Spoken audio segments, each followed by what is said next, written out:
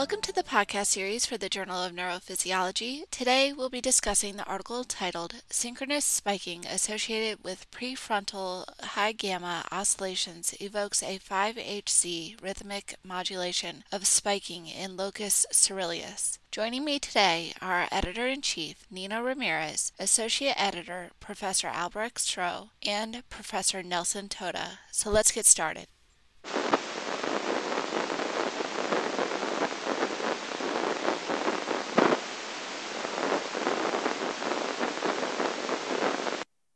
Wow. Did you hear this? The brain is talking to us. I mean, isn't it amazing, Albrecht and Nelson? Albrecht, why don't you start asking some questions? Thank you, Nino. Thank you so much for giving me the chance to conduct my very first podcast. So, Nelson, I was so impressed on your paper because actually you put forward this network mechanism by which the prefrontal cortex exerts a top-down control over a very distinct oscillation pattern of the locus coeruleus. And you find this only in a particular brain state, so-called active state.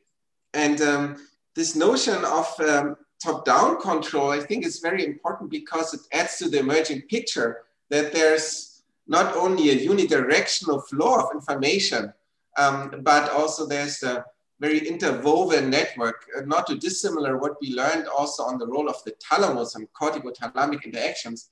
But maybe we can get started by really letting us know what did we hear now, and also how did you come up with the idea of the top-down? Was this actually an idea you had in the very beginning, or did it develop? Right. So that sound we just heard was the sound of a sweet, successful experiment. The locus coeruleus is what we were listening to. So the sound there was the extracellular voltage recorded by an electrode in the rat locus coeruleus. And we've converted those voltages into an audio sound. Now, the locus coeruleus is this small structure in the brainstem. It's a collection of norepinephrine neurons, and it projects over virtually the entire central nervous system. So we're talking about most of the forebrain, we're talking even about the spinal cord. And if the listener was paying attention to that recording, they probably heard in the middle a transient increase in activity and then some silence. And this is actually a nice illustration of a principle of these fascinating neurons that they actually regulate their own activity. They'll fire, they'll release norepinephrine and say the prefrontal cortex, and then they'll turn themselves off for a little bit. So this brain region is, it's in the brainstem, it's really deep, and it's very small. In rats, we're talking 200 micrometers mediolateral. We're talking about 500 micrometers and dorsal ventral. And then in the anterior posterior direction, we're talking about 1 millimeter. So if you want to hit that with an electrode, it's really, really tough. And that's why that sound is not just nice to hear, but it's also a really good feeling when you hear it and you know you're there. So you asked a bit about how the work began, right? Yeah, so I was wondering, because of the classical role, did you start up with the hypothesis that actually there could be also a top-down control of the prefrontal cortex? I mean, you mentioned also in the paper that the prefrontal cortex is unique in a sense to other cortical regions, that there is also their direct projections to the LC. So was that a hypothesis that you had as first, or did you develop this project first in a different way? Yeah, that's a kind of a funny story. I was just mentioning that the LC, the locus coeruleus, is projecting to the prefrontal cortex, for example. So projecting to there, you would think, okay, then norepinephrine is modulating the prefrontal cortex. And this is a, classical idea in systems neuroscience. It's a very old idea that neuromodulators, which are related to arousal, they're going from, let's say, the brainstem to the forebrain for the purposes of, waking you up, speeding up reaction times, adjusting the state of the organism. And like most studies, it starts out one way and often ends up in an entirely different perspective. So, this work really all started with Human Safai's work in PNAS in, let's see, I think that was 2015. So this was work that he did with Oksana Eschenko and with Stefano Panzeri. And they showed that locus coeruleus neurons actually kind of periodically fluctuate their firing rate, either very slowly at 1 to 2 hertz or faster. So sometimes firing rate will go up and down at 5 hertz. And I remember also Oksana once showing me, like, look, you can see single neurons in the rat locus coeruleus that seem to be firing kind of rhythmically. And this got me curious in the very classic perspective of, well, if we know locus coeruleus neurons are, fluctuating their firing at 1 to 2 hertz, maybe to regulate neuronal excitability that we see during, slow wave sleep and things like that, what's this mysterious 5 hertz doing in terms of neuromodulation? It must be a neuromodulatory signal acting in the forebrain. And, we got into it and did all of this work in the paper. And it turned out that the relationship we were seeing between the prefrontal cortex and the locus coeruleus was not that the LC was affecting prefrontal cortex, but it was actually in the opposite direction. And there are projections in the opposite direction. So that's where things got, really exciting. And maybe one thing I should note here is that the majority of studies looking at prefrontal and locus coeruleus interactions were stimulation studies. So you stimulate the locus coeruleus, you record prefrontal, or you stimulate prefrontal and you record locus coeruleus. There have been very few studies that looked at spontaneous interactions between these structures. One of the rare ones is work by Vrimi Lestian in Susan Serra's lab back in, this might be the 80s or very early 90s. So I think we had a nice, unique data set to explore. We discovered something unexpected. Yeah, I think looking at spontaneous activity is really important to unravel the principal functional architecture of a circuit. But of course, there's a problem with that you, or put it the other way around, if you stimulate, you have a timing in your recording. And so you needed to infer causality in a different way. You used the concept of transfer entropy. And I think you explained it very nicely in the paper. Could you maybe share it with us? What does it actually mean and how can you use it to infer exactly this causality, that this 5 hertz rhythm is not driving the PFC, but it is driven by previous activity of the PFC?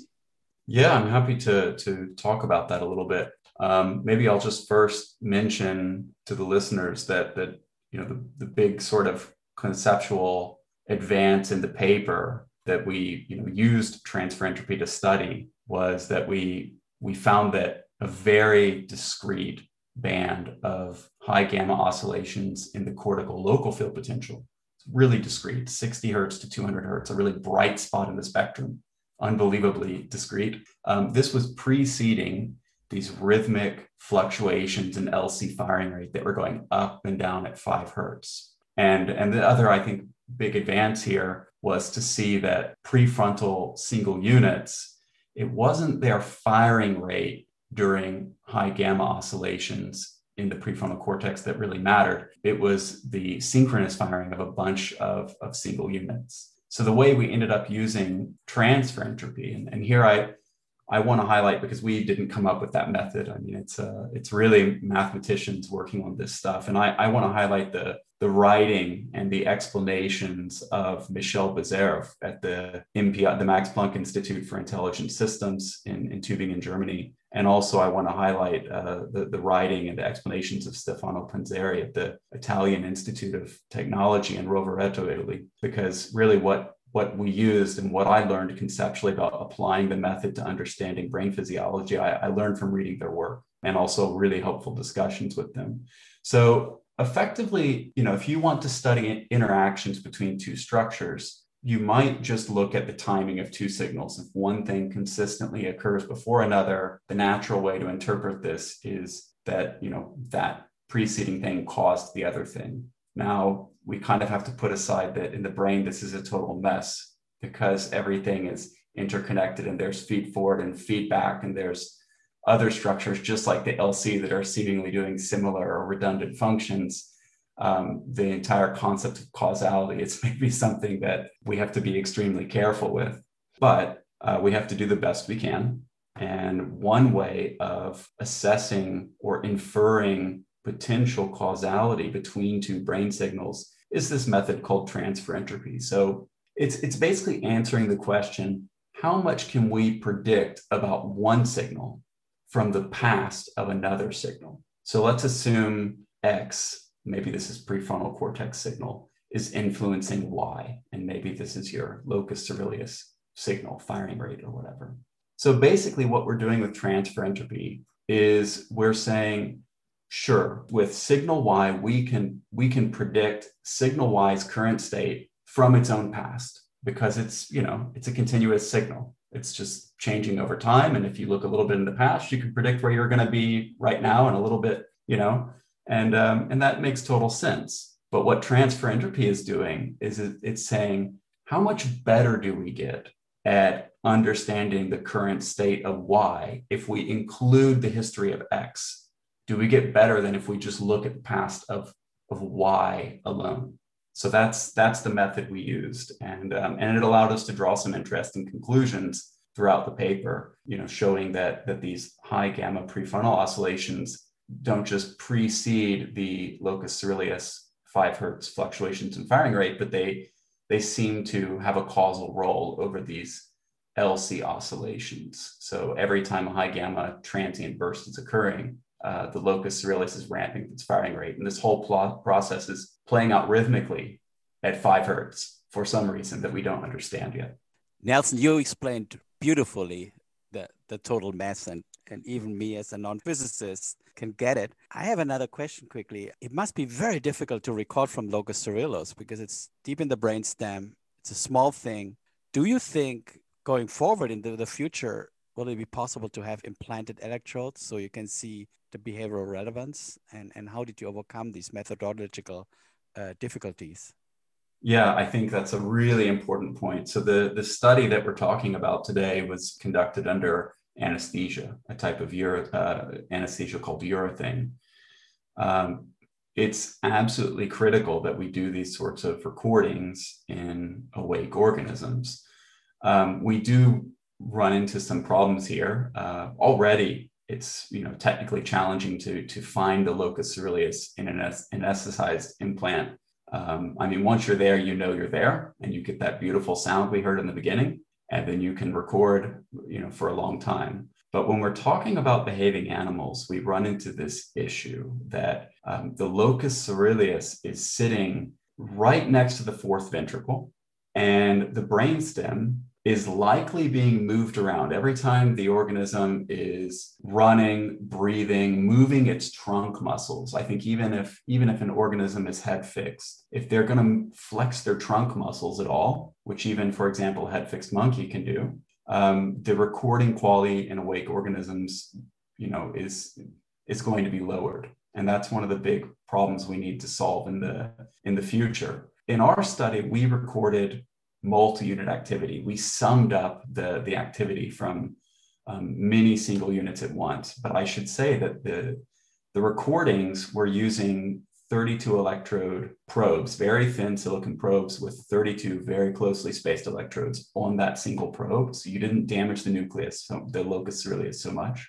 And of course, in the anesthetized state, these movement forces are reduced a lot. So you can record a ton of neurons, right? And you'll see in the paper that while most LC neurons are participating in this population oscillation, they're not all participating. And this has an important, point here, that you can't just record a low quality signal in a behaving animal and necessarily see this. So I'm looking forward to, the future with more advanced flexible electrodes, hopefully getting high quality recordings in the awake rat locus coeruleus and looking for this signal, because we don't know right now if it's something that is related to anesthesia or if it's something that has a functional relevance. But at least we know now that the signal's existing in the LC. Nelson, quick question. You said that not all units in the locus coeruleus were firing. Now we know that these neurons have a lot of electrical synapses between them. So do you think there's another kind of control that regulates the activity within the locus coeruleus to adapt to these cortical oscillations?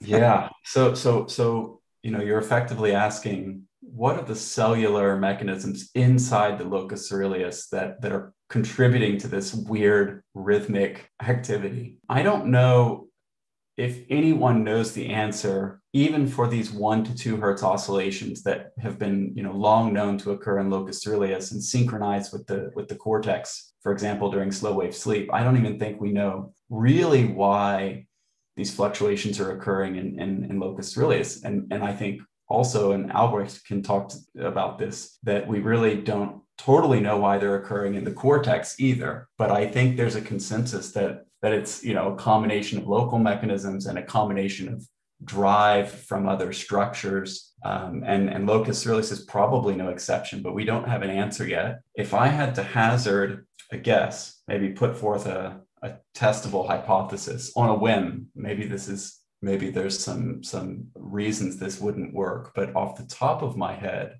you remember in the clip at the beginning, the sound of the cells firing. I told you that oftentimes they will fire and then they will self-inhibit. They don't just self-inhibit, they laterally inhibit one another. So norepinephrine floats around the locus coeruleus and kind of turns off nearby neurons, right, for a brief period. And it could be that once locus coeruleus enters this 5 hertz rhythmic realm of firing, that these sort of population increases in firing rate cause transient periods of inhibition. But I don't know why they would always last, 5 hertz is around 200 milliseconds. Why would they last 200 milliseconds? Is there something about clearance of norepinephrine that, in the locus coeruleus, given the density or the placement of transporters for removing norepinephrine, that lends itself to, inhibition that lasts 200 milliseconds? That's, it's kind of a wild idea, but it's definitely something we have to think about. But coming back to the point, because you just raised the question of anesthesia, and of course, everyone is asking for awake recordings. Certainly the anesthetized condition with urethane is not at all comparable with awake. But however, maybe if we look a little bit more general, you found out actually that this 5 hertz, the impact of the PFC to the 5 hertz oscillation is kind of exclusive to the so-called active brain state, or other people call it persistent state or desynchronized state. Actually, it's a negative definition. We just do not have large-scale oscillations. So wouldn't you also think that this is maybe a more general mechanism? How many brain states do we have? Is it equal to the vigilant states? So that's a really provocative question. How many brain states do we have? Sorry to interrupt. I was feeling provoked. So these are all really interesting questions about state definitions. And I think it's a really tricky area. I mean, there's some obvious things that people who do EEG recordings have known about for a long time. Slow wave sleep looks very different from awake organism. When cats shut their eyes, you seem to see some rhythm that's particular to this quiet wakefulness. So, there were some things we noticed by eye as a field. And, maybe for the audience, we can say that this activated state is, effectively the absence of low frequency oscillations and maybe an enhancement, more power in the high frequency bands. So things above 20 hertz. And this is kind of in opposition to the slow wave state, which is these kind of, let's say, sub 2 hertz oscillations. So we have these two states, but, the question of, what the role of anesthesia is in all of this is one that's difficult to answer, but I actually like urethane anesthesia for this purpose, because it's an anesthesia that, for reasons we don't understand, the cortical local field potential will sort of transition between these slow wave states and these activated states. And indeed, what we saw was that this LC 5 hertz rhythmic population firing fluctuations primarily occurred during the activated state. And I think it's of course tempting to speculate that since the activated state under urethane anesthesia looks like the non-slow wave sleep awake state it's tempting to speculate that, well, we'll probably see LC 5 Hz oscillations there. But that's just speculation. We don't know until we get the data. To your provocative question, I'm going to actually let someone else answer it in this sense. I'll just mention that there's a really nice review on this topic in the annual reviews of neuroscience in March of 2020. It's by Dave McCormick and Dennis Nesvogel and Bu He. It's called The Neuromodulation of Brain State and Behavior. And if you guys will permit it, I'm actually going to read a small quote from here. Is that okay? Absolutely. Okay. So let's see. So they say that the state of the brain at any time, any given time, can be thought of as a point in extremely high dimensional space, where each position along each dimension corresponds to the activity of a relevant neural unit, such as a neuron or a group of neurons or a brain region. And then over time, constantly varying activity manifests as a trajectory in this state space. It's a little bit like us humans did our very basic pattern separation looking at data, and we saw, oh, there's slow waves and there's something that looks more flat. So we kind of did this very simple division of states.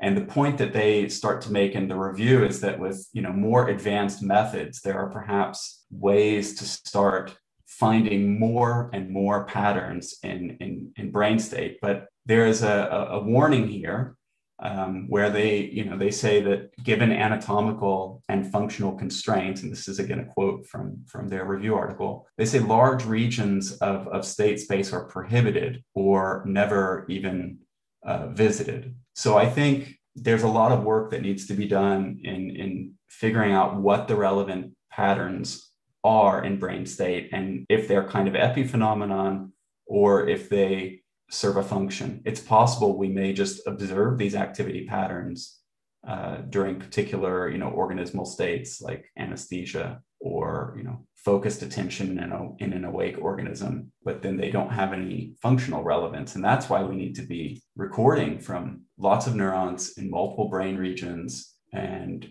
doing very nice, manipulations of organisms' state through complex behavioral tasks, through letting a behaving animal transition into sleep naturally and continuing to record so that we can start to parse apart if these patterns that we can isolate in brain state seem to really have a relationship with neuronal activity, with neurotransmitter release, and with what the organisms were actually doing at that moment in time. Nelson, wonderful quote. And this multidimensionality, in the brain, I think really hits the point, but needs to be also controlled. And, one way that could be controlled is through breathing. And that's a little bit of other aspect of this, because if you have quiet breathing, it seems to quiet you down. You can focus better, deep breathing. And people have shown that in the prefrontal cortex, you have oscillations that go with the breathing rhythm. And also, that the pupils, they go with the noradrenergic, cholinergic oscillations. So basically, you have this control that controls your brain state. So when I read your paper, I was thinking, these fast gamma oscillations, if they go back and forth between the locus coeruleus, could this initiate a panic? That if people are hyperventilating, they're panicking. Could this feed-forward mechanism actually be something that you need to control very carefully if you're too vigilant? And that could be part of the behavioral context. Sorry that I speculate like that badly. No, that's a really great idea. So these respiration rhythms where people have measured, diaphragm muscle, EMG, or done, put a flow meter in the nose or something like this. They find that in rodents, at least, the respirations, which are of course periodic, they're ranging between, I think, either 1 or 2 hertz and up to 12 hertz. Okay. And they change depending upon the state of the animal.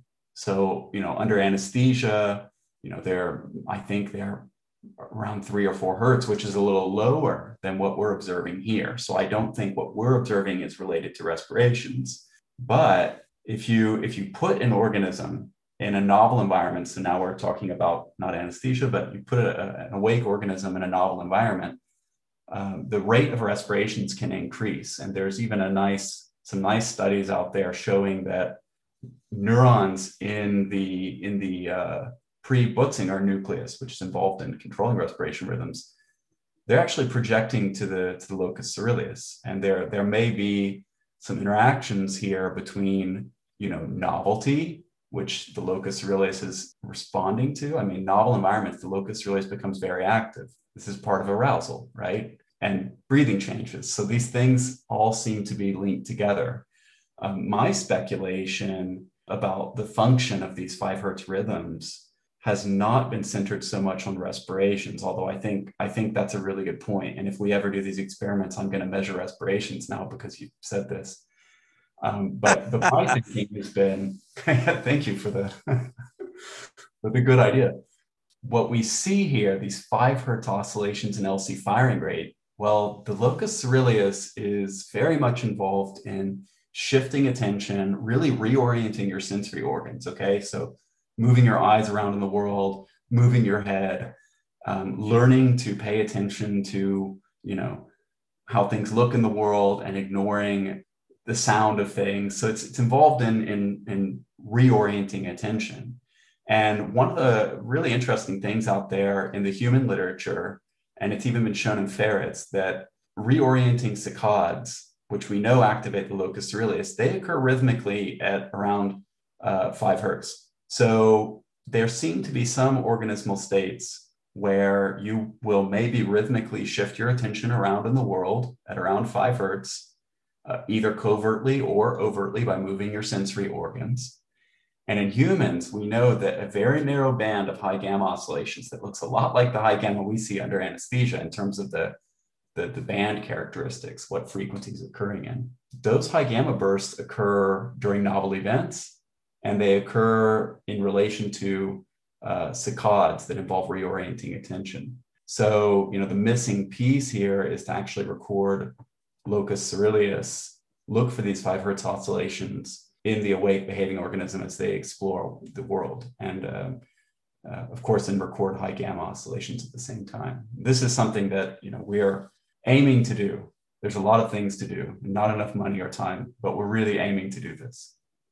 Nelson, I would like to follow up on this, because for me, it was really this top-down control of the PFC to LC. I said it in the beginning, reminded me a lot about what we learned in the last decade about the cortical control about the thalamus, so that actually the cortex can, so to speak, decide what it wants to perceive from the world in terms of its sensory input.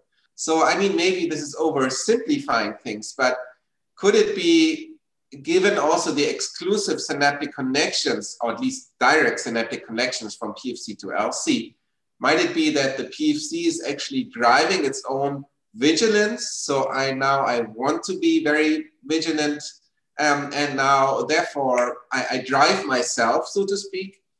I love it. That's wonderful. It's actually one of my slides when I teach students about the locus coeruleus, that I tell them, hey, maybe the prefrontal cortex can control its own norepinephrine release and the norepinephrine release throughout the brain, but we don't know yet. But wouldn't that be cool? And the evidence I give them for this, I always ask the students, well, normally I start out, you know, I've explained what norepinephrine is and some of the things we've talked about today, that it's involved in arousal. So arousal meaning wakefulness, meaning controlling your autonomic response, sweating, heart rate changes, controlling your reaction times, how quickly you respond to a stimulus. You know, so the students have this in mind, and I tell them, okay, now imagine, you know, you're playing a video game, and these are things where you have to react very quickly to stimuli, and you make a mistake, right? And you get this like huge arousal response. So you feel more alert, maybe your palms are getting sweaty, and you often think to yourself, maybe really consciously, like, I have to chill out next time. I made a mistake. I need to be less impulsive. I need to calm down. You actually need to like dampen your arousal. And there's wonderful work by people like Matt McGinley, Vincent Breton-Provencher, and Beckett Ebitz. These are all colleagues in the locus coeruleus field who have labs now, and they've done great work showing that, you know, when decision making related brain regions like the anterior cingulate cortex, when the neurons there respond to mistakes, it seems to predict a change in arousal in preparation for the next trial to improve your behavior. Of course, they were inferring this from pupil size. We need to do the simultaneous prefrontal locus coeruleus recordings that are so difficult. But there's a lot of evidence out there that this is happening, and it's been a very old idea, going back to old kind of engineering schemes of conflict monitoring in the brain, and that you need some sort of control system that monitors your performance and then adjust the organism so that it has better performance and doesn't screw up again in the future. And people always speculated that this involved interactions between decision-making related brain regions in the front of the brain and very deep arousal related brain regions.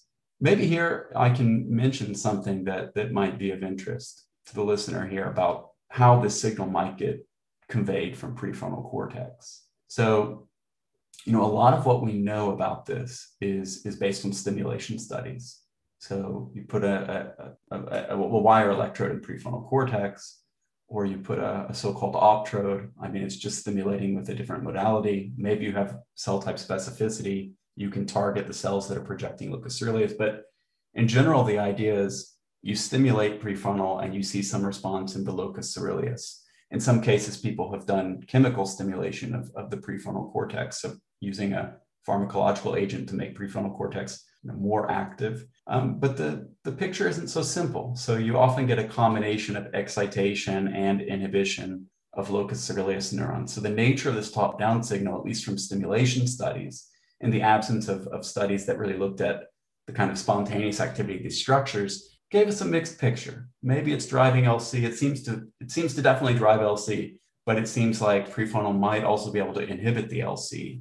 And here's where we get into the weird cellular connectivity of the locus coeruleus. So I said it's this small brain region, tightly packed neurons, but the neurons in the locus coeruleus do something truly bizarre. They ramify all of their dendrites and they send them out of the nucleus to two locations. So let's see if I get this right. It would be dorsomedial anterior,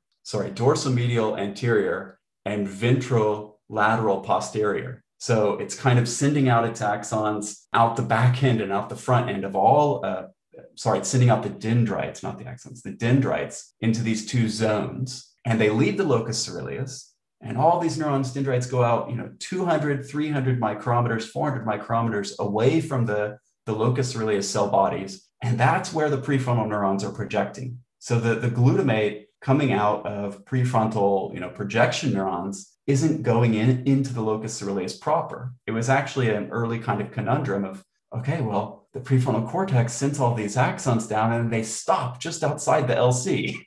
They stop short and, what's going on here? But it turns out that's where all the dendrites are. There's a beautiful, beautiful anatomy study from Gary Aston Jones and Pat Card in the Journal of Neuroscience in 2004 that I think has some of the most beautiful pictures. And it was a very careful study of this peri-LC area. And they showed that there's actually GABA neurons there, okay, local interneurons. And prefrontal afferents, they suppose are prefrontal afferents, glutamate afferents will synapse on dendrites of LC norepinephrine neurons, but they'll also synapse on local GABA interneurons, which themselves synapse on LC interneurons. So now you can have inhibition or excitation. And then you also have, from their electron microscopy study in that paper, you can see that there are GABA neurons that inhibit other GABA interneurons that inhibit LC neurons. So you can have disinhibition via that route. So we start to have really complex pathway going from the prefrontal cortex to the locus coeruleus. And this makes it really tricky when you want to understand how these signals are generated, what is the role of top-down control, and how is it being kind of carried out in the brain. And here's where I think, for example, if we can tag neurons like optotagging, so if you could separate the interneurons and the locus coeruleus neurons and record them simultaneously along with prefrontal cortex in, combination with complex behavioral tasks, really monitoring the state of the animal. I think this is a good way to make advances in understanding this. Nelson, I can relate so much to it because, each time, let's say I climb a mountain and it gets steep and I get nervous, then I start sweating. And then I have to tell myself, keep calm, keep calm. And then probably that's where my forebrain the cortex tells my locus coeruleus, it's okay. And then suddenly things go easy. It's fantastic how it works. So now I think we have a neural correlate for that. Nelson, I was just wondering, because we were talking about this functional subpopulations, and I think I very much liked getting back to the manuscript a little bit, how you actually found the functional subpopulation in the PFC, which fired around 100 milliseconds prior to the kind of onset of this 5 Hertz rhythm in the LC. And but then you kind of ruled it out that this is driving also the direct top-down control. And you furthermore state, and I think that's very nice, also referring to Nikos Logothetis' year-long work on this, that this high gamma itself also has to be local. So this is a little bit a conundrum. So do you think there is still a functional subpopulation in the PFC to be found, which actually drives the high gamma and therefore directly the connection, or is it a pure network effect of the entire PFC? So what should we do next to find that out? Yeah, well, again, here, this is a nice example of, you have a clear idea in mind, and then nature just does something completely different and confuses you. Because, we saw this high gamma transient sort of burst of high gamma power just before the peaks of this rhythmic 5 Hertz firing of locus coeruleus neurons. And so we said, okay, well, the high gamma oscillations, they must be involved. Our transfer entropy analysis suggests that they have some causal role putatively. So that's great. But then it must be that prefrontal neurons are firing more during high gamma, right? The high gamma oscillations must be a sign of just more general spiking, which would fit with the stimulation studies. The prefrontal neurons spike more, and then they cause the locus coeruleus neurons to spike. And for some reason, this is playing out rhythmically in this situation. But when we looked at firing rate, we actually didn't see a change in firing rate during this high gamma burst. On the other hand, we saw that the high gamma burst was occurring around 29 milliseconds before the change in LC firing rate, which seemed to be really perfect because the studies with monosynaptic tracing show that the conduction velocity is around 30 milliseconds in the rat, going from the region we were recording to the LC. So it's like, okay, well, this high gamma oscillation is occurring, but there's no change in firing rate. How is this getting to the locus coeruleus? I mean, high gamma oscillations are a local event. They're not, causing transmitter release per se at a target region unless they're associated with a change in firing rate. And then we had some single unit recordings in prefrontal cortex in addition to the field potential we were looking at for the high gamma. And so we looked at synchrony among single units. And it turned out that during these high gamma oscillations, you have a lot of prefrontal units that are responding in synchrony. And it's really starting at this, 29-ish milliseconds prior to the change in LC firing rate. And it's lasting throughout that LC firing rate peak. So we took this as evidence that it's not the spike rate in prefrontal cortex, which matters, which is what one might just believe from looking at the prior stimulation studies. Instead, it seems to be the synchronous firing among prefrontal neurons that drives the locus coeruleus. Now, this is not to say we didn't see changes in prefrontal firing rate during this whole, prefrontal LC 5 Hertz interaction. We did. In fact, we saw a large number of prefrontal neurons that phase locked their firing rate to the 5 Hertz oscillation in the LC. So they had a consistent relationship. They were tied together, but the prefrontal firing rate changes were 100 milliseconds before the LC firing rate changed. So this can't be monosynaptic. It just can't be. It could be polysynaptic, absolutely. And we don't know the answer to this yet. But I think one of the cool aspects of the study, maybe people can look at the final figure in the discussion if they take a look at our paper, and they can see this nice model where you seem to have a change in prefrontal firing rate. And this seems to consistently occur, at the trough when the LC is silent. And then right after that change in prefrontal firing rate, you start to get a high gamma burst, which is associated with synchronous prefrontal firing. And then the LC firing rate is starting to rise up. And then for some reason, the process just keeps repeating over and over. So we have maybe more questions than answers from this study. Yeah, speaking about more questions than answers, so what would be your take-home message to the audience? Yeah, I think the take-home message here is that we see a link between a very, very specific band of oscillations in the local field potential, a 60 hertz to 200 hertz oscillation. We're going to call it high gamma. And that has a very clear relationship with a specific form of LC activity, which is a periodic fluctuation in LC firing rate that goes up and down every 200 milliseconds. And during those high gamma events in the prefrontal cortex, you have synchronous firing among prefrontal neurons. So they may be involved in this process of changes in locus coeruleus firing rate. Nelson and Albrecht, this was really a great conversation. And why don't we close the eyes now and listen again to this incredible sound of the locus coeruleus, how it fires away and controls our brain state. Jamie, please play it again. Thank you so much, everybody, and have a wonderful day.